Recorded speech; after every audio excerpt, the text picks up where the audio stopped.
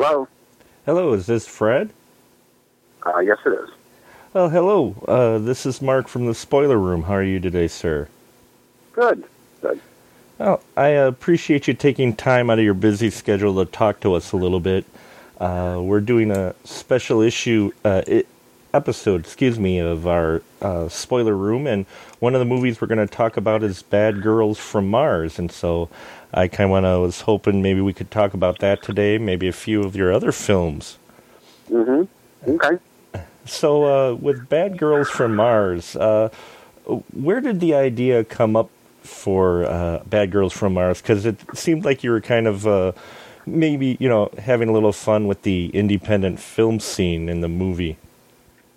Well, first tell me, why are you interested in Bad Girls from Mars?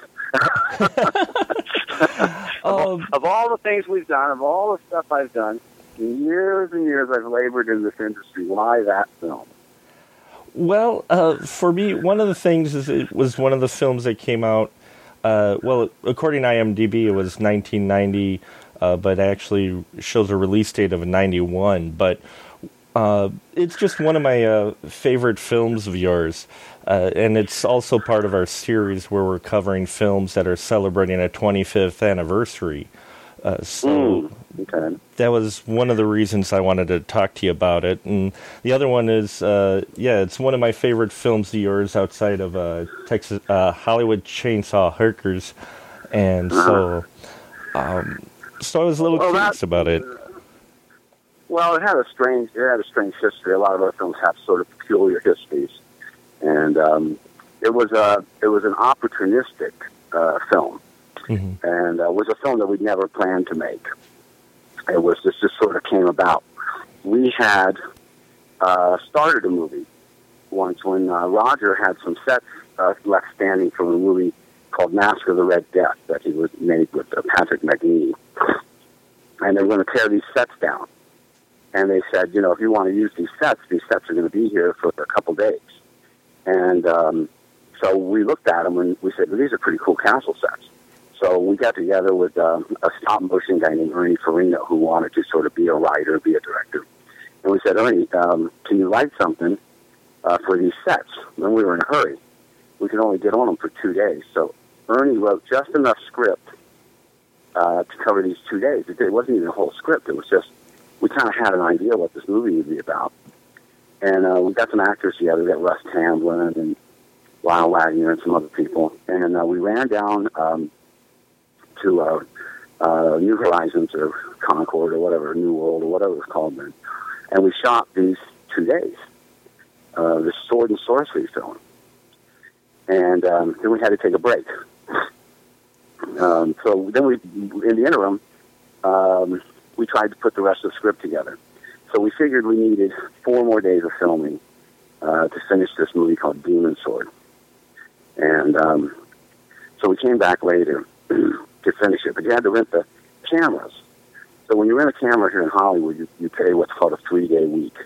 And you pay for 3 days, but you get the cameras for the week. And you pick them up on Friday, and you deliver them back a week from the following Monday. So you actually have them for, Saturday through the following Sunday. I don't know how many days that is, maybe 8 days or whatever it comes to. And you pick them up on Friday and get a Friday night out of it, too.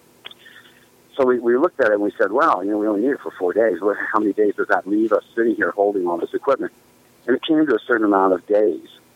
It looked like it was 5, maybe, by my count. And we all got together and we started talking about it. And we said, we could almost make another movie on those off days. We've got all this equipment. It's already paid for.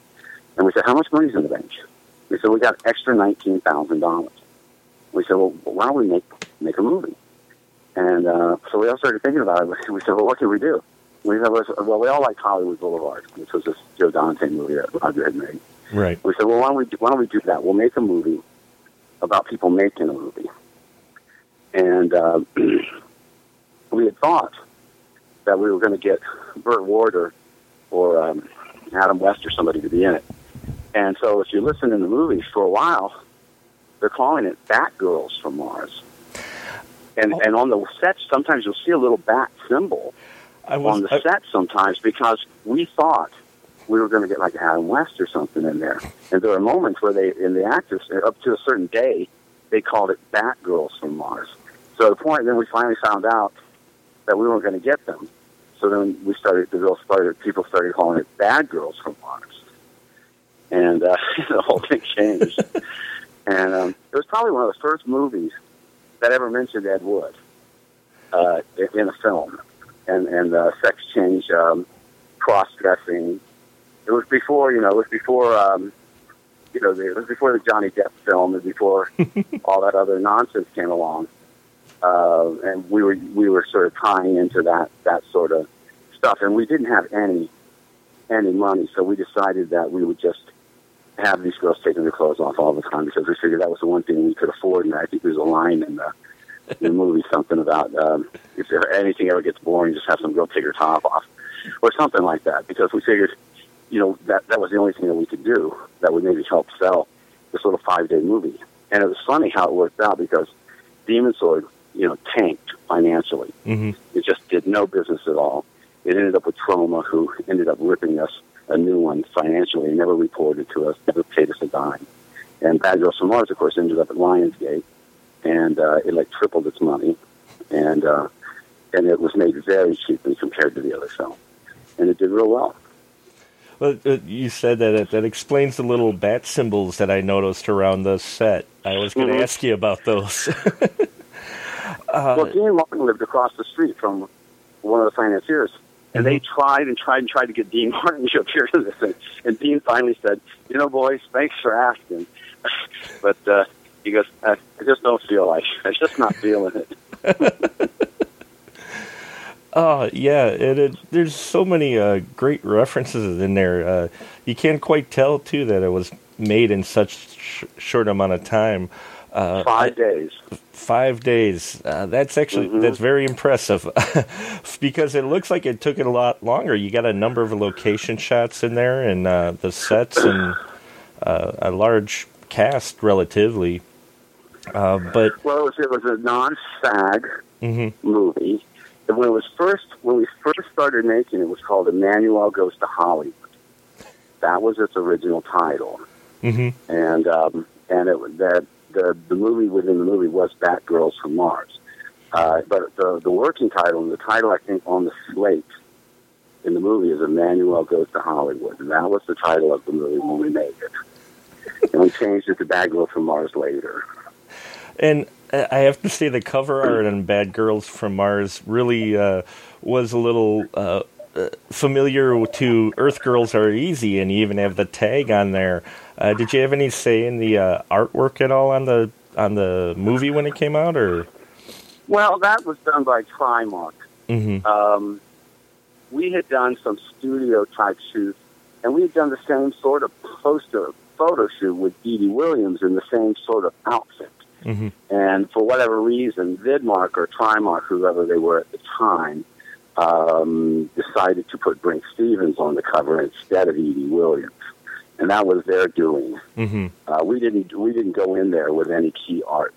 We sold the film to them upon completion. We didn't have to create any artwork of our own because we didn't have to shop the film. As soon as we showed it to them, we made the sale. Oh, nice. So we didn't do any shopping around at all. Yeah. And in fact, the film that they released is 8 minutes shorter than the movie we made. I was going to ask you about that. The version we made is 8 minutes longer. Mm-hmm. Yeah, I'm not exactly sure what they cut out because I'm not sure that I ever watched the version they released. There's supposedly I saw some talk on the online about it that there's a kissing scene that they cut out between, I believe it was. Is it Brink and Edie? Maybe. It wouldn't have gone on very long, but because there's no sex. There's no sex in the film. Right. There wasn't any sex in the film at all. But because we said, to get an R rating, they had to cut 8 minutes out. I said, well, why? I said to the ratings board, I said, why would you have to have 8 minutes worth of cuts to get an R rating? I said, there's no sex in the film at all. And they said, it's just the sheer volume of nudity. The sheer volume of the nudity that disturbs us. I said, this is such a harmless film. I said, it's such a harmless film. And today, I don't think that would be the case, because it was a very, sort of high school level type of humor. But, that be that as it may. Yeah, well, I was going to ask you about the nudity, like the one scene where Edie's undressing in the car as they're driving down the road. I imagine you did cut the road off or anything. No. Did you just have to shoot that really quick?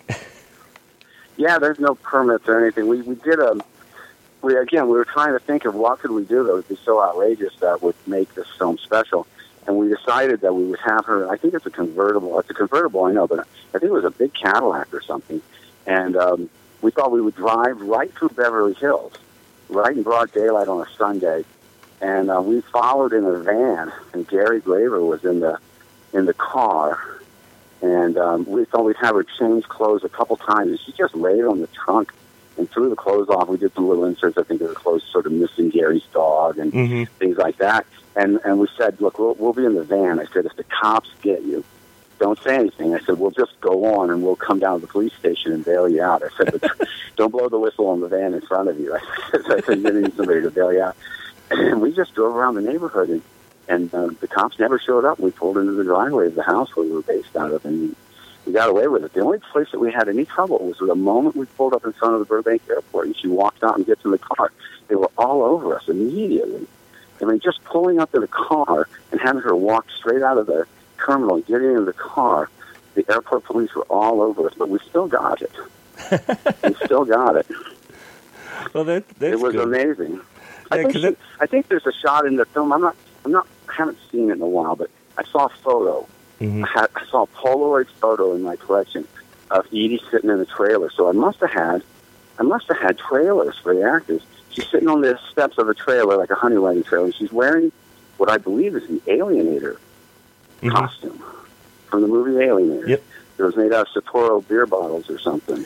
And I see her sitting there wearing this outfit. So I guess she must have been wearing it at some point in the movie. Maybe it was in the movie within the movie or something. Well, I will say saw the photo of it. You are definitely a master of making the most out of the budget on your films. Not only with Bad Girls from Mars, but Hollywood Chainsaw Hookers. Pretty much all of your, a lot of your films really show how you can stretch your dollar with indie films. Is that always the case, that you just find that you have to get kind of creative when you work on a limited budget? Well, it's tough on a movie like that because it was a movie within a movie, which meant that you had to have a camera that would be on camera. And you had a movie like on a movie like that, you don't have a lot of equipment, but then you have to have equipment that's on camera. So you have to have more lights than you would normally have because you have to have a light that's on camera and a camera that's on camera. And you have to have crew members, and a lot of the crew members that are on camera are the crew members of the crew. And it's funny because John Melick, he was Jennifer Aniston's brother. He is on camera with us there. He's still my AD today. He's one of my assistant directors now. And I'm in the film a couple times myself. I step over the director in the alley.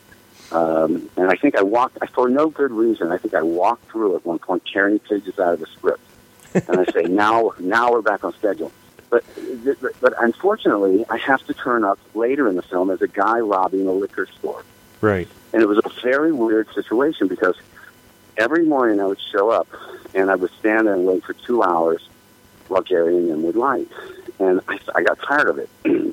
So I decided I would start coming in an hour and a half after call time. And this was a movie that Jonathan Ross and them started visiting the set for a show called Incredibly Strange Film Show or something like that. It was a British TV show. And I had gone out with some girl, and I hadn't gotten her out of my house until about 2 o'clock in the morning. And I thought, that's okay, I'm going to go in an hour and a half late. And then the phone rings, and the guy tells me, says, Fred, the guy playing the other hold-up guy, he didn't show up. And we're ready to shoot. And I'm like, just getting out of bed. So I jump up and I run down to this liquor store, And I've got 5 pages. I said, the only person who can play it was me. Mm-hmm. It's me and Mark McGee, a guy who writes a lot of books about Phil McFarlane and the AIP and stuff. So I got 5 pages of dialogue. I'm hungover, and I have to play this bandit in this liquor store scene with this other guy. And they're filming me, and it's really bad. So I end up in the film in like playing 3 different characters. But, it doesn't matter. Nobody's ever said anything. I guess it didn't matter. I think that adds a little charm to the film, I think. Oh, my God.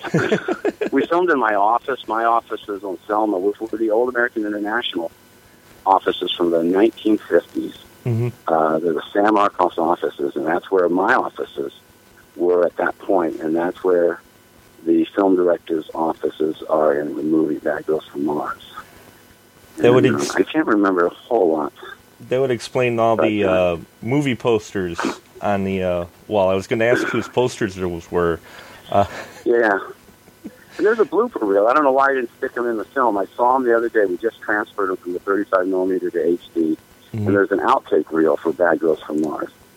And there was a girl, I think Dana Bentley was in that. Mm-hmm. I think she had short black hair. And I remember I believe there's a scene where she takes a bottle of Nivea and she rubs it all over her breast. And it was just the greatest scene ever. It had to be that movie, because I don't think she was in any other comedy. She had short black hair, and she just had these giant tits, and she just rubbed this Nivea all over, and I fell in love that day. It was just a fantastic. I think she might have played the secretary. Yep. She might have played the secretary. Yeah, she was his secretary, and she was great in that role. Actually, everybody in there, I thought, did very well in the film, and they seem to be having a lot of fun. Even Jay Richardson, who I've seen in, he was great in that. Yeah, he was great in it. I've seen him in Witchcraft and then Gary Graver was the pool guy. I love that scene where Gary's cleaning the pool, and Brink goes, "Isn't that our DP?" And then Gary, he finds a penny, and he stuffs it in his pocket like it's the greatest thing in the world. And Jay's letting him clean his pool because all the crew is living at Skid Row. It was just a great movie. If you work in these movies, that movie was the movie. That was the movie for people who actually work in this industry. And the script supervisor, this girl, I only worked for her this one time, but she would write these notes, and she wasn't in tune with what we were doing at all. Mm-hmm. She would write the script notes, and then on the side in a red pen, she would write her opinion of what we were doing. and there's a scene where this girl, Greta, I don't know what was her name, but she had giant tits. Mm-hmm. And her name was Sherry something, but she jumps in the pool, and this Rottweiler jumps in after her. Mm-hmm.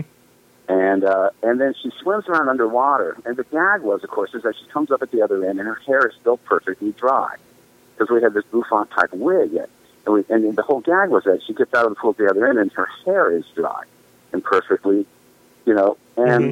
This girl, the script supervisor, she's writing this note. She's writing a note about the fact that this girl's getting out of the pool after being wet, but her hair is dry, and she says, "I'm trying to tell them, but no one will listen to me." And she's writing this in red. And I'm thinking, who are you telling this to? This is my movie. You're trying to rat me out to a producer, but I am the producer. So who do you think is going to see these stupid notes? And she was so oblivious to the fact that this was a comedy. Mm-hmm. And she kept writing these little asides in red on the side to cover her ass. Like she wanted to make sure that the world knew that she didn't approve of what I was doing. It was just great. Sherry Graham, that was mm-hmm. her name, and she was another girl with tits bigger than her head, and I put her in a lot of movies like Cyber Zone and a bunch of other films. But she was I noticed you work, especially back then, you worked with a lot of the same actors across your films. When you wrote parts, did you write that with them in mind, or were they available and said, "Yeah, sure, I'll be in the movie"? Well, I'm having a cigar in the backyard. Oh, sure. A lot of times we'd ride with the actors in mind. Mm-hmm. Because we had sort of a repertory company who knew us, and, they got the gags. And, right. And we knew them, and they knew us, and they knew the drill, and we knew we would have a problem with them. They're not going to walk off the set. Sure. They knew what kind of films you were making, and so. Well, they knew we weren't going to have elaborate trailers, and and we kind of knew the performance we would get out of people, and you could almost always tell who I was dating by who the female lead was. And one of my favorite characters in the film was Bob Ruth, who played the police officer. But they only credit him with 2 films, but he looks familiar, like he's been in a lot more. Was he actually only in those 2 films, or has he been in others? Oh, no. No, I think he had, he was in a lot of films for me. I saw him in Pulp Fiction the other night. Yeah, that's where I recognize his face as well, and I was like, but... He's the guy who owns the diner that the shootout happens in Pulp Fiction. Yeah, no, he's in a lot of films, but I think he has to use a different name. He's one of those few guys that he's in Billy Frankenstein for me too. Oh, okay. And he's a lawyer who in Billy Frankenstein. But I saw him in Pulp Fiction, but I think his other career is separated somehow in the IMDb. I gotcha. That would explain it, because I thought he looked familiar. So, yeah. Now, a couple of our members who are on the podcast normally had a couple of questions for you as well. One of them, Mr. Scott Davis, he first wanted to send you a message saying that in regards to the topless wrestling scene between Edie Williams and Dana Bentley, he said, thank you. Thank you, thank you, thank you. Okay. I had a question. How long did that scene, how many times did you go through that scene? Because they look like they're really going at it. Well, the movie was made in 5 days, so you can almost figure it didn't take too long. Sure. Because we couldn't afford it, and it's 35 millimeter. It's not like today where you can just let the camera roll. You have to be very specific about each shot, because back then time really was money. So I was going to ask. So that was shot on film then. How long did? I know video cameras, the camcorders were kind of hitting big back then. Did you always try to shoot on film if you had the budget for it, or? I wouldn't shoot on tape or 16 millimeter. After I shot Biohazard on 35 millimeter, I never shot on 16 millimeter again until we got to Royal Oaks, and then we started doing some of the more minor films there in 16. Some of the Christmas, lower end Christmas type movies, and but we never stopped shooting 35 millimeter until the first time we shot HD on a movie was Glass Trap, that Thomas Howell movie I did with Stella Stevens and Marty Coe. And even then, we went right back to 35 millimeter for Nuclear Hurricane and Accidental Christmas, and then eventually things started going to HD, and they're pretty much HD now, right? But we never shot anything less than 24 frame full HD. I never shot anything on a Handycam.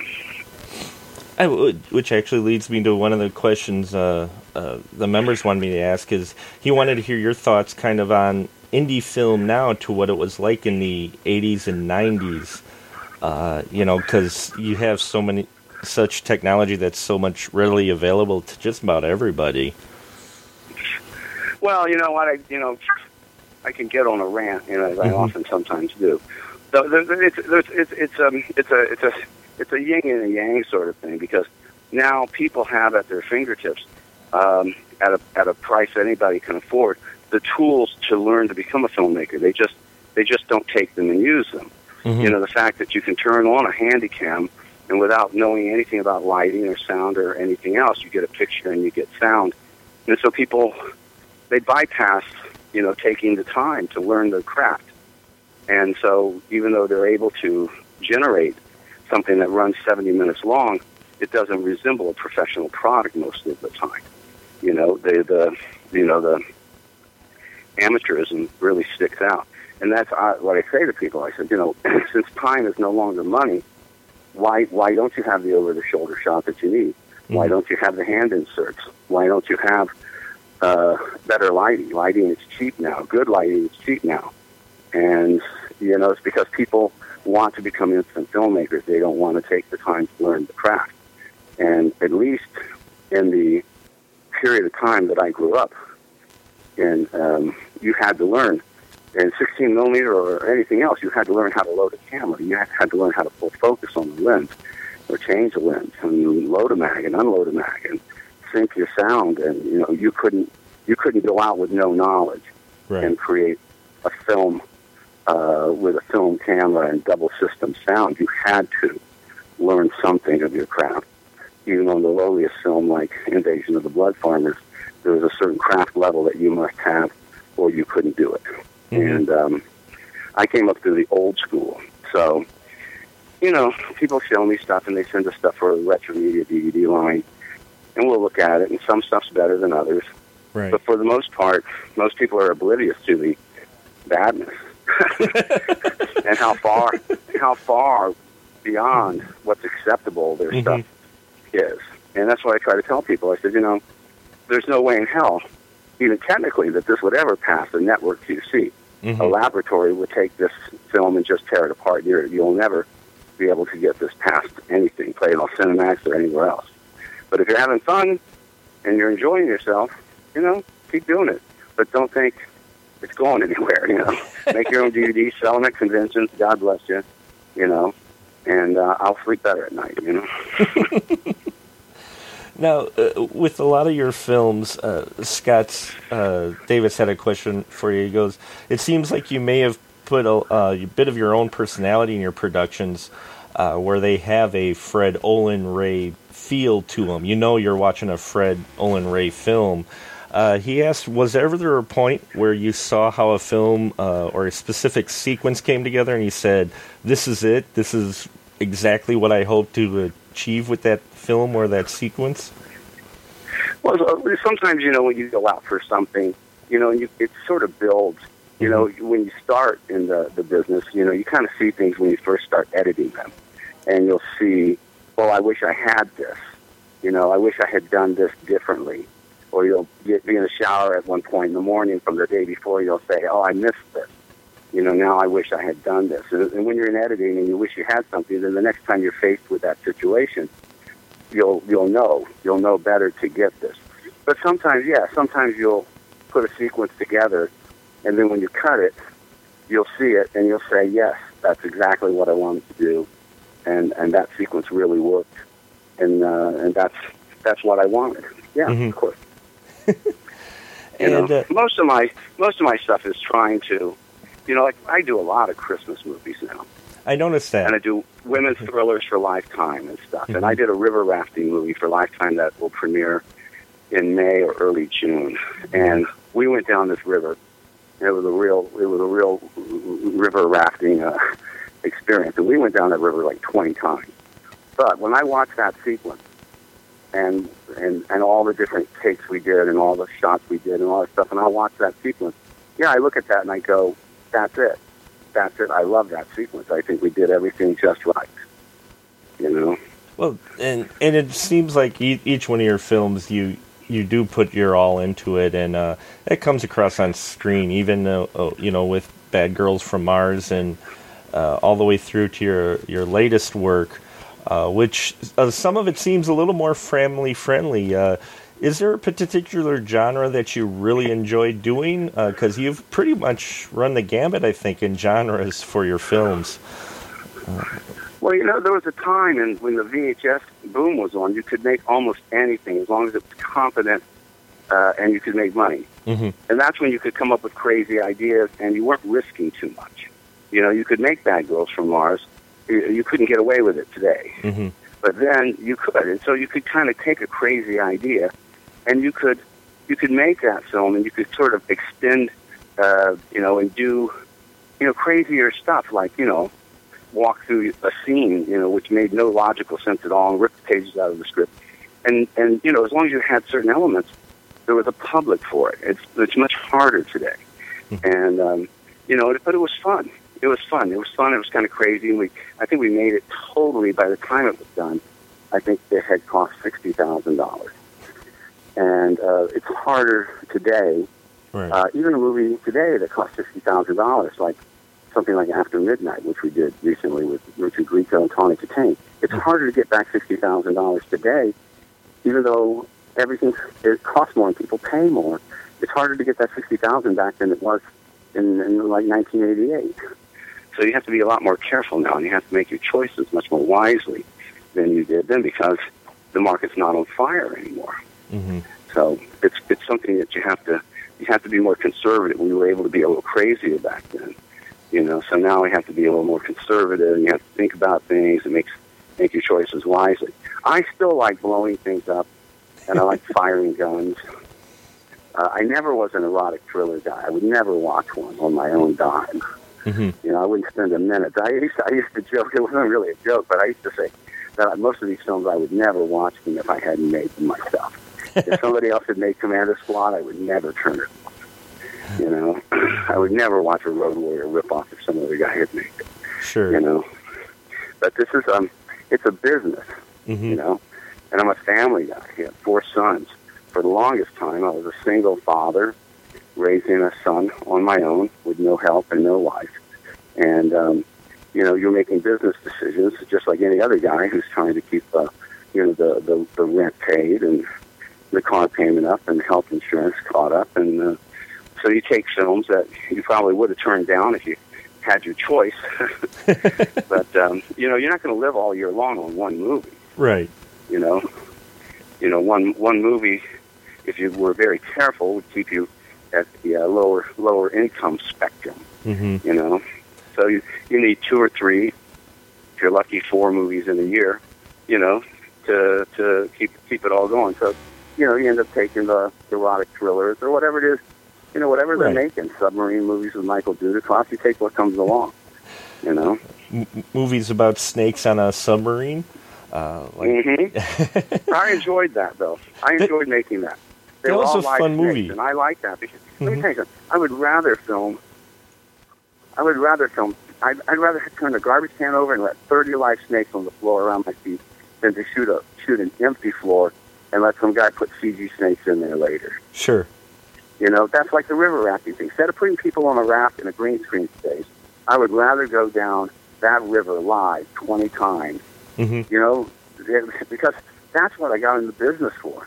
I didn't get in the business to stand on a green screen stage. I didn't go in the business to stand on an apartment set in Canoga Park with a Christmas tree and some girl crying over the side of her engagement ring. I got in the business to go down that river 20 times. Sure. CGI gunfire, that's bullshit. If I got a team of commandos, I want to cut loose 1,000 blanks by lunchtime. That's what I got in the business for. I want things as real as possible. We did Venomous. We turned that garbage can over and 25 live rattlesnakes hit the floor almost every take. Get your snake boots on, man. We did. I was one of the snake wranglers. We only had 2. I said, give me one of those sticks. I kept picking those rattlesnakes up, and I'd go, you get back over there. You get back over there. You're not going anyplace. Get back over there. Yeah, you look at it nowadays, too. I'm always a big fan of practical because I think not only does it look better, but they age better. Because you look at a film like, Dinosaur Island, you look at it now, they would probably shoot that all in like a cheesy green screen, but you were part of John Carradine's ranch where you shot that at? David's house. Or David, excuse me, David. Yeah. Well, Roger didn't like stop motion. We were going to do all stop motion. We had a little bit in there, but Roger was really insistent on using those old dinosaurs that he had in storage. He even had to take a stop motion sequence out and use a puppet in its place. I couldn't believe it. Oh, really? But, yeah, crazy. But that's him. That's the way he is. Sure. It's funny. It's funny like that because if you see a girl on whatever that Sea Snakes or whatever that movie was. Right. You see a girl walking around in her bare feet, and those are real snakes. Like, there's that one scene with Krista Allen. Mm-hmm. That's a scene that I really wanted to do, where he says, I'll be back. And he comes back, and she's sitting there, and she's got about 20 snakes all around her neck. Oh, yeah. All live snakes. And she's sitting there, and he's like going, don't move. And Luke Perry's there, and he's kind of picking these live snakes off of her neck. And she's got like 20 live snakes all coiled around her face. And he's putting them down, and he's picking them off real slowly. And I wanted him to get really close. It looked like almost like a romance scene, like he's about to kiss her. And he's got his face so close that he's just lifting these live snakes off of them. If you got a snake phobia, that scene's going to do it for you. And it wouldn't be the same if they were CG or rubber. They had to be real live snakes. And that was the best scene in the movie. You know, it was sexual, but I mean, she sat there and let us plant all those fucking snakes on her. I loved it. And there's somebody off camera catching each one of them. And that was a submarine. And if they got behind those tubes and those pipes, you'd never catch them again. Yeah. And it was full of pipes and places for them to hide. We never lost a single snake. Well, that's good. Which submarine were you able to shoot that on? Do you remember? That was the one from the Kelsey Grammer movie. I think it was called Down Periscope. Oh, okay. Sure. Yep. Yeah, that's a fun movie. I that was a blind buy for me, actually, and I put it in and was surprised that it was entertaining. So I don't want to keep you too much longer, sir, but why don't you could you tell us if there anything new you've got on the horizon coming out that we should keep an eye out for from you? Well, people think I haven't worked in years, and I keep telling them, you're just not watching the right television. I work a lot. Mm-hmm. Like I said, coming up in May, June, I'm not sure exactly the date, on the Lifetime channel. Mm-hmm. They just changed the title. It was called Eyewitness, but now it's called, I hate this title, but it's called River Raft Nightmare. Oh, okay. And it's got Bridget Branna from Army Wives and Ivan Sergey and Perry King. Mm-hmm.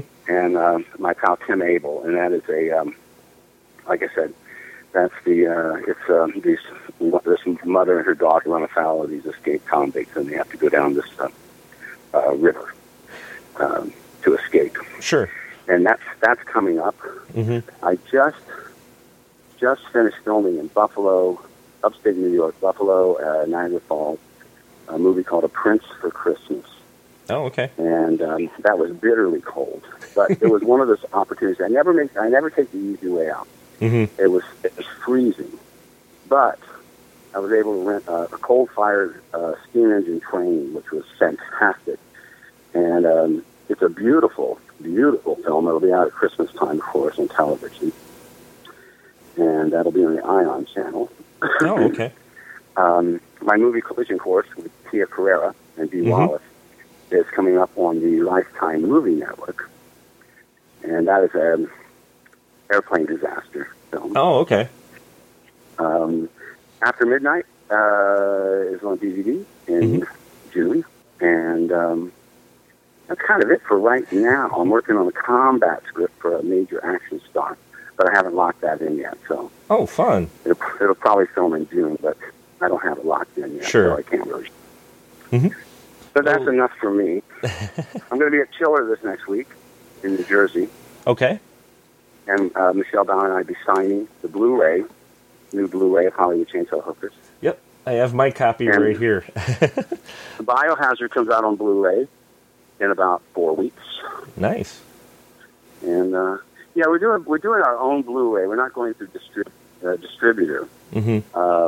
Because I did the math, and for me to go through a distributor on the Blu-ray would put me right back at the dollar level of going out on DVD, and I just don't. It's just too much work. So I'm only going exclusively through Amazon. That's the only place. I'm not doing any third-party sales, and I'm only doing exclusive Amazon sales on those. And it seems to be working. We're really kind of sticking with stuff that we have. You know, the original 35 millimeter camera negatives and stuff. But the stuff is beautiful, and it's never looked better. The Hollywood Chainsaw transfer, I never saw it that sharp before. And that's something that really kind of disturbed me, because at Christmas, I received the Blu-ray set of every Bond film ever made. Oh. And I put them in, and I swear to God, they didn't look any better than the DVDs that I'd seen. And I saw the Vincent Price Blu-ray sets, and they didn't look any better than the DVDs. And I'm saying to myself, I don't get it, because Hollywood Chainsaw Hookers is twice as sharp on its Blu-ray than the James Bond films and the Vincent Price films. And those are films from MGM. And so I'm guessing that those weren't transferred from their original negatives or something. They must. I don't know what they were transferred from. I really think they were transferred from television transfers from years ago, because they're not that sharp. They're not as sharp as Hollywood Chainsaw Hookers, and that movie was made in 6 days. You know, that Hollywood Chainsaw Hooker transfer is sharp as it's sharp as a razor. Yeah. And so now I start questioning all these Blu-ray transfers that people are bringing out of major films. I start wondering, what the hell's going on here? Why isn't Goldfinger sharp, razor sharp? Why not? And you would think they'd take their time with those, because some of those are considered the classics, and that they take the easy way out with some of these transfers. I know I've seen it myself. I don't get it. I don't get it. You know, when a movie that had a budget of $50,000, and it had it was a 2K scan, but still, it's crisper, cleaner, and sharper than a major studio HD transfer. Something's funny. So something's the hell out of me. Well, at least you get the technology now where you can self-distribute, and with social media, it can be pretty popular. I saw a lot of the sales for the Hollywood Chainsaw Hookers Blu-ray really sold well. It was funny. I underestimated when I first shipped them. I only made 1,000 of the first ones because they were all signed. I had to sit and sign 1,000 covers, and I only sent 300 of them to Amazon. And then, of course, they sold out in 4 hours. And I was like, "Oh my God!" It took me a week to get the rest of them there. I should have sent them all at once, Mm-hmm. And because I didn't know what the market for these would be. Sure. And the second run, which is what we have now, aren't signed. Mm-hmm. But they have like a mini poster on the inside cover, which is suitable to be signed. And so we only did, like I said, 1,000 of the signed copies, which had a reversible cover. Sure. But they're very strange. So anyway, it'll work out. But we are going to do a couple Blu-rays of other people's stuff, and we did make a deal for the Alien Factor. Oh, nice. So we're transferring that from the original negatives. Great. But I'm not going to do too much of that, because I don't know if anybody wants that or not, but I always loved that movie. We'll see if anybody goes for the Alien Dead. I'm going to do Alien Dead. Oh, there you go. Yeah. That's film element. Well, is there some place they can find your stuff at? Is it Facebook, and is there another website where they can catch your stuff at? We have retromedia.org on the web. I don't keep it up to date that much, because I'm not. It's like I was trying to tell you, I'm a filmmaker first, and it's kind of like the convention thing. I don't do a lot of conventions because I don't sell anything. Mm-hmm. I don't like making change for people. I feel funny, telling somebody that something costs this and then handing them $5 change. Yeah. Because I have a career. Mm-hmm. It's not as a convention guy. I don't sign, or I don't charge to sign anything. Sure. And in my wildest dreams, I could never see myself doing that, which makes it very tough for me to be at a table. I did Fright Night in Louisville, and I'm at a table. There's nothing wrong with it. And they had an atrium. It was so hot, and I heard them say that this guy Jim Kelly, the guy from the Enter the Dragon, he was kind of complaining because he was in this atrium. It was so hot, and I was in this air conditioned place, and they said, Fred, people are saying you're never at your table. I said, I'm always within 50 feet of my table. I said, I'm just kind of a wandering sort of guy, but I'm always there. I said, listen, why don't you give Jim Kelly my table? Just give him my table and bring him in from where it's hot. And I never forget, he came and took my table and never even said thank you. He's just kind of this grumpy guy. And they said, well, how about you sign at the convention has a table, and you sign there, and we'll just announce that you'll be there from this hour to this hour. I said, great. So then Cinema Wasteland asked me to come there. And I said, okay, but you got to see your table. I said, okay, put me next to Michelle Byatt, but I know what I'm going to do. So I created a special Hollywood Chainsaw Hooker poster that doesn't have a credit block or anything at the bottom. It has this whole open area where people can sign it. And I put them out, and I do it for a veterans charity. Oh, okay. And the poster's not for sale. Mm-hmm. It's a donation only. There's a sort of a tip jar. And people put anything they want in there. I don't ask them what they're putting in there. I don't care. Just put anything in there. Michelle signs it, and I sign it. And it gives me a reason to go to a convention. And that's what's on my table. And all the money that comes from that poster goes to my veterans charity. Oh, that's awesome. Yeah. Well, I'm an American Legionnaire. Sure. A Navy veteran. Mm-hmm. And it gives me a purpose to stay at the table. So that's how it works for me. And I maybe do one convention every 2 years or less. and I don't like to do written interviews. Sure. Because I write for a living, and that's tough enough, you know? Right. But I'll talk to people. I'll talk to them. So, well, I appreciate you taking the time to talk to us today, sir. It's been a real pleasure and an honor. I'm going to let you go, but thank you. Well, let me tell you one more thing. I'm going to tell you one more thing. Go ahead. You bet. I saw it the other day, mm-hmm. and I'd completely forgotten about it. And if I don't tell somebody, I'm going to forget about it, and it's going to be lost forever. Okay. I saw some slides, and I was scanning some slides, and I saw a picture of myself with two girls. And I'm posing with these two girls, and I'm looking at them, and I'm saying, I have no clue who these girls are. And I scanned the photo, and I kept thinking about them, and I thinking about them. Like, who are these two girls? I said, obviously, it's from a movie, but I can't think of the movie. And then it hit me. I took over this movie called Star Hunter. Mm-hmm. It was a Roger Corman film. It had Roddy McDowell and Scout Stevenson. And the most bizarre, and I completely forgotten about this weird shit that used to happen, and we would just do these things, and then I completely forgot about it.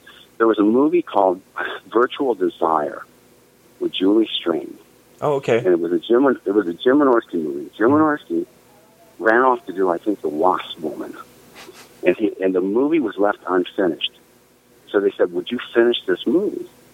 I said, "Okay." And about the same time, there was this movie called Star Hunter, and they hated it. And they said, "We want you to come in and reshoot half hour or whatever it is of this movie." And I said, "Oh, okay." And so they gave me like $11,000 cash in an envelope for the Star Hunter shoot. They said, "Here you go. We're not going to give you any checks. It's just here's this money." Sure. And what they said they wanted to do, and this is crazy, but if you compare these movies, I think they're both on DVD. There was a police station set at a place called Lacey Street where they shot Saw. It's a mm-hmm. studio here in town. It's made of alleyways and stuff. And that's where Star Hunter and Cyberzone and Nightshade, and that's where they shot a lot of movies. So they had all these extras. These two girls, I think, were prostitute extras. Anyway, they had this whole sequence, and there's all these extras, and there's this big dolly move through the police station as these cops come through, and then the cop would come and sit down, and he would talk to his partner, and this is for Star Hunter. Then they get this report, and they go down, there's this big firefight between them and this robot that's supposed to be Roddy McDowell, I think. Mm-hmm. And what they wanted me to do is to bring Ross Hagen and this other guy who's supposed to be a detective in Virtual Desire, and they would sleep in their cars because it was an overnight shoot. And we would do this big dolly move for Star Hunter. Then they would go wake Ross and them up. Ross and them would come in, and then I would do the same dolly move with the same extras through the police station, and Ross and the other guy would ad-lib dialogue for Virtual Desire, and they would walk the same dolly moves through the same extras, through the same shot, and do the same scene, and it would be then cut into Virtual Desire. and we did. And it only occurred to me because I kept thinking to myself, who are these two girls? And if you watch those two movies, Star Hunter and Virtual Desire, you'll see these police station scenes that are identical, except they're different cops walking the same exact dolly track through the station, the same extras doing the same motion, and they're shoving the guy down and jerking the sunglasses off some punk as they walk by. And all the backgrounds are doing the same thing, but they're two different films and two different sets of cops walking through these scenes. And every time we would set up a shot, we'd shoot it for Star Hunter, then we'd go get these other two guys. They would come in and they would do the same. They would do the same thing. Wow. And it was one of the most bizarre situations we were ever in. And the only thing that compares to it was a movie that we did called Final Examination with Carrie Wurr. And it was for Warner Brothers. And there was sort of a titty version of it. And then there was a clean version of it for TV. Well, Andrew Stevens wanted to get his SAG health insurance covered. So in one version, Andrew Stevens plays the lead detective, who's grilling everybody throughout the film. And in the version with all the tits in it, he didn't want to be in it, so he had Jay Richardson play the detective. So we would shoot the scene once, and Andrew would play the character. Then we would do the whole scene over again, and Jay Richardson would play the detective with the same actors. So that every scene was shot twice, with one actor in that place, and then with another actor playing the same role in the same setup. So that there were two versions of the film with two different actors playing the detective.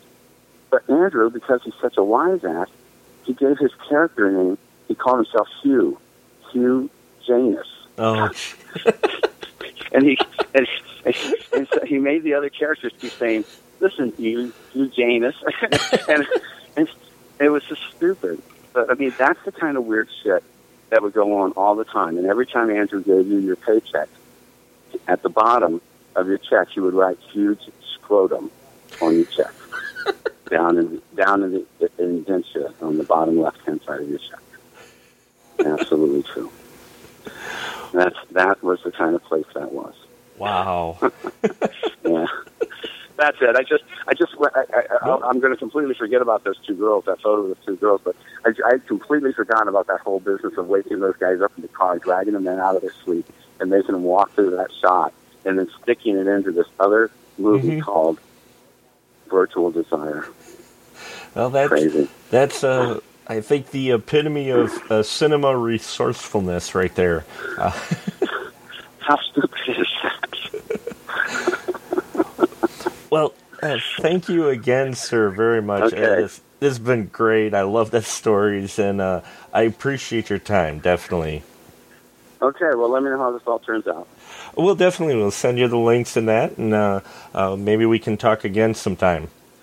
All right, thanks. Thanks, Fred. Bye-bye.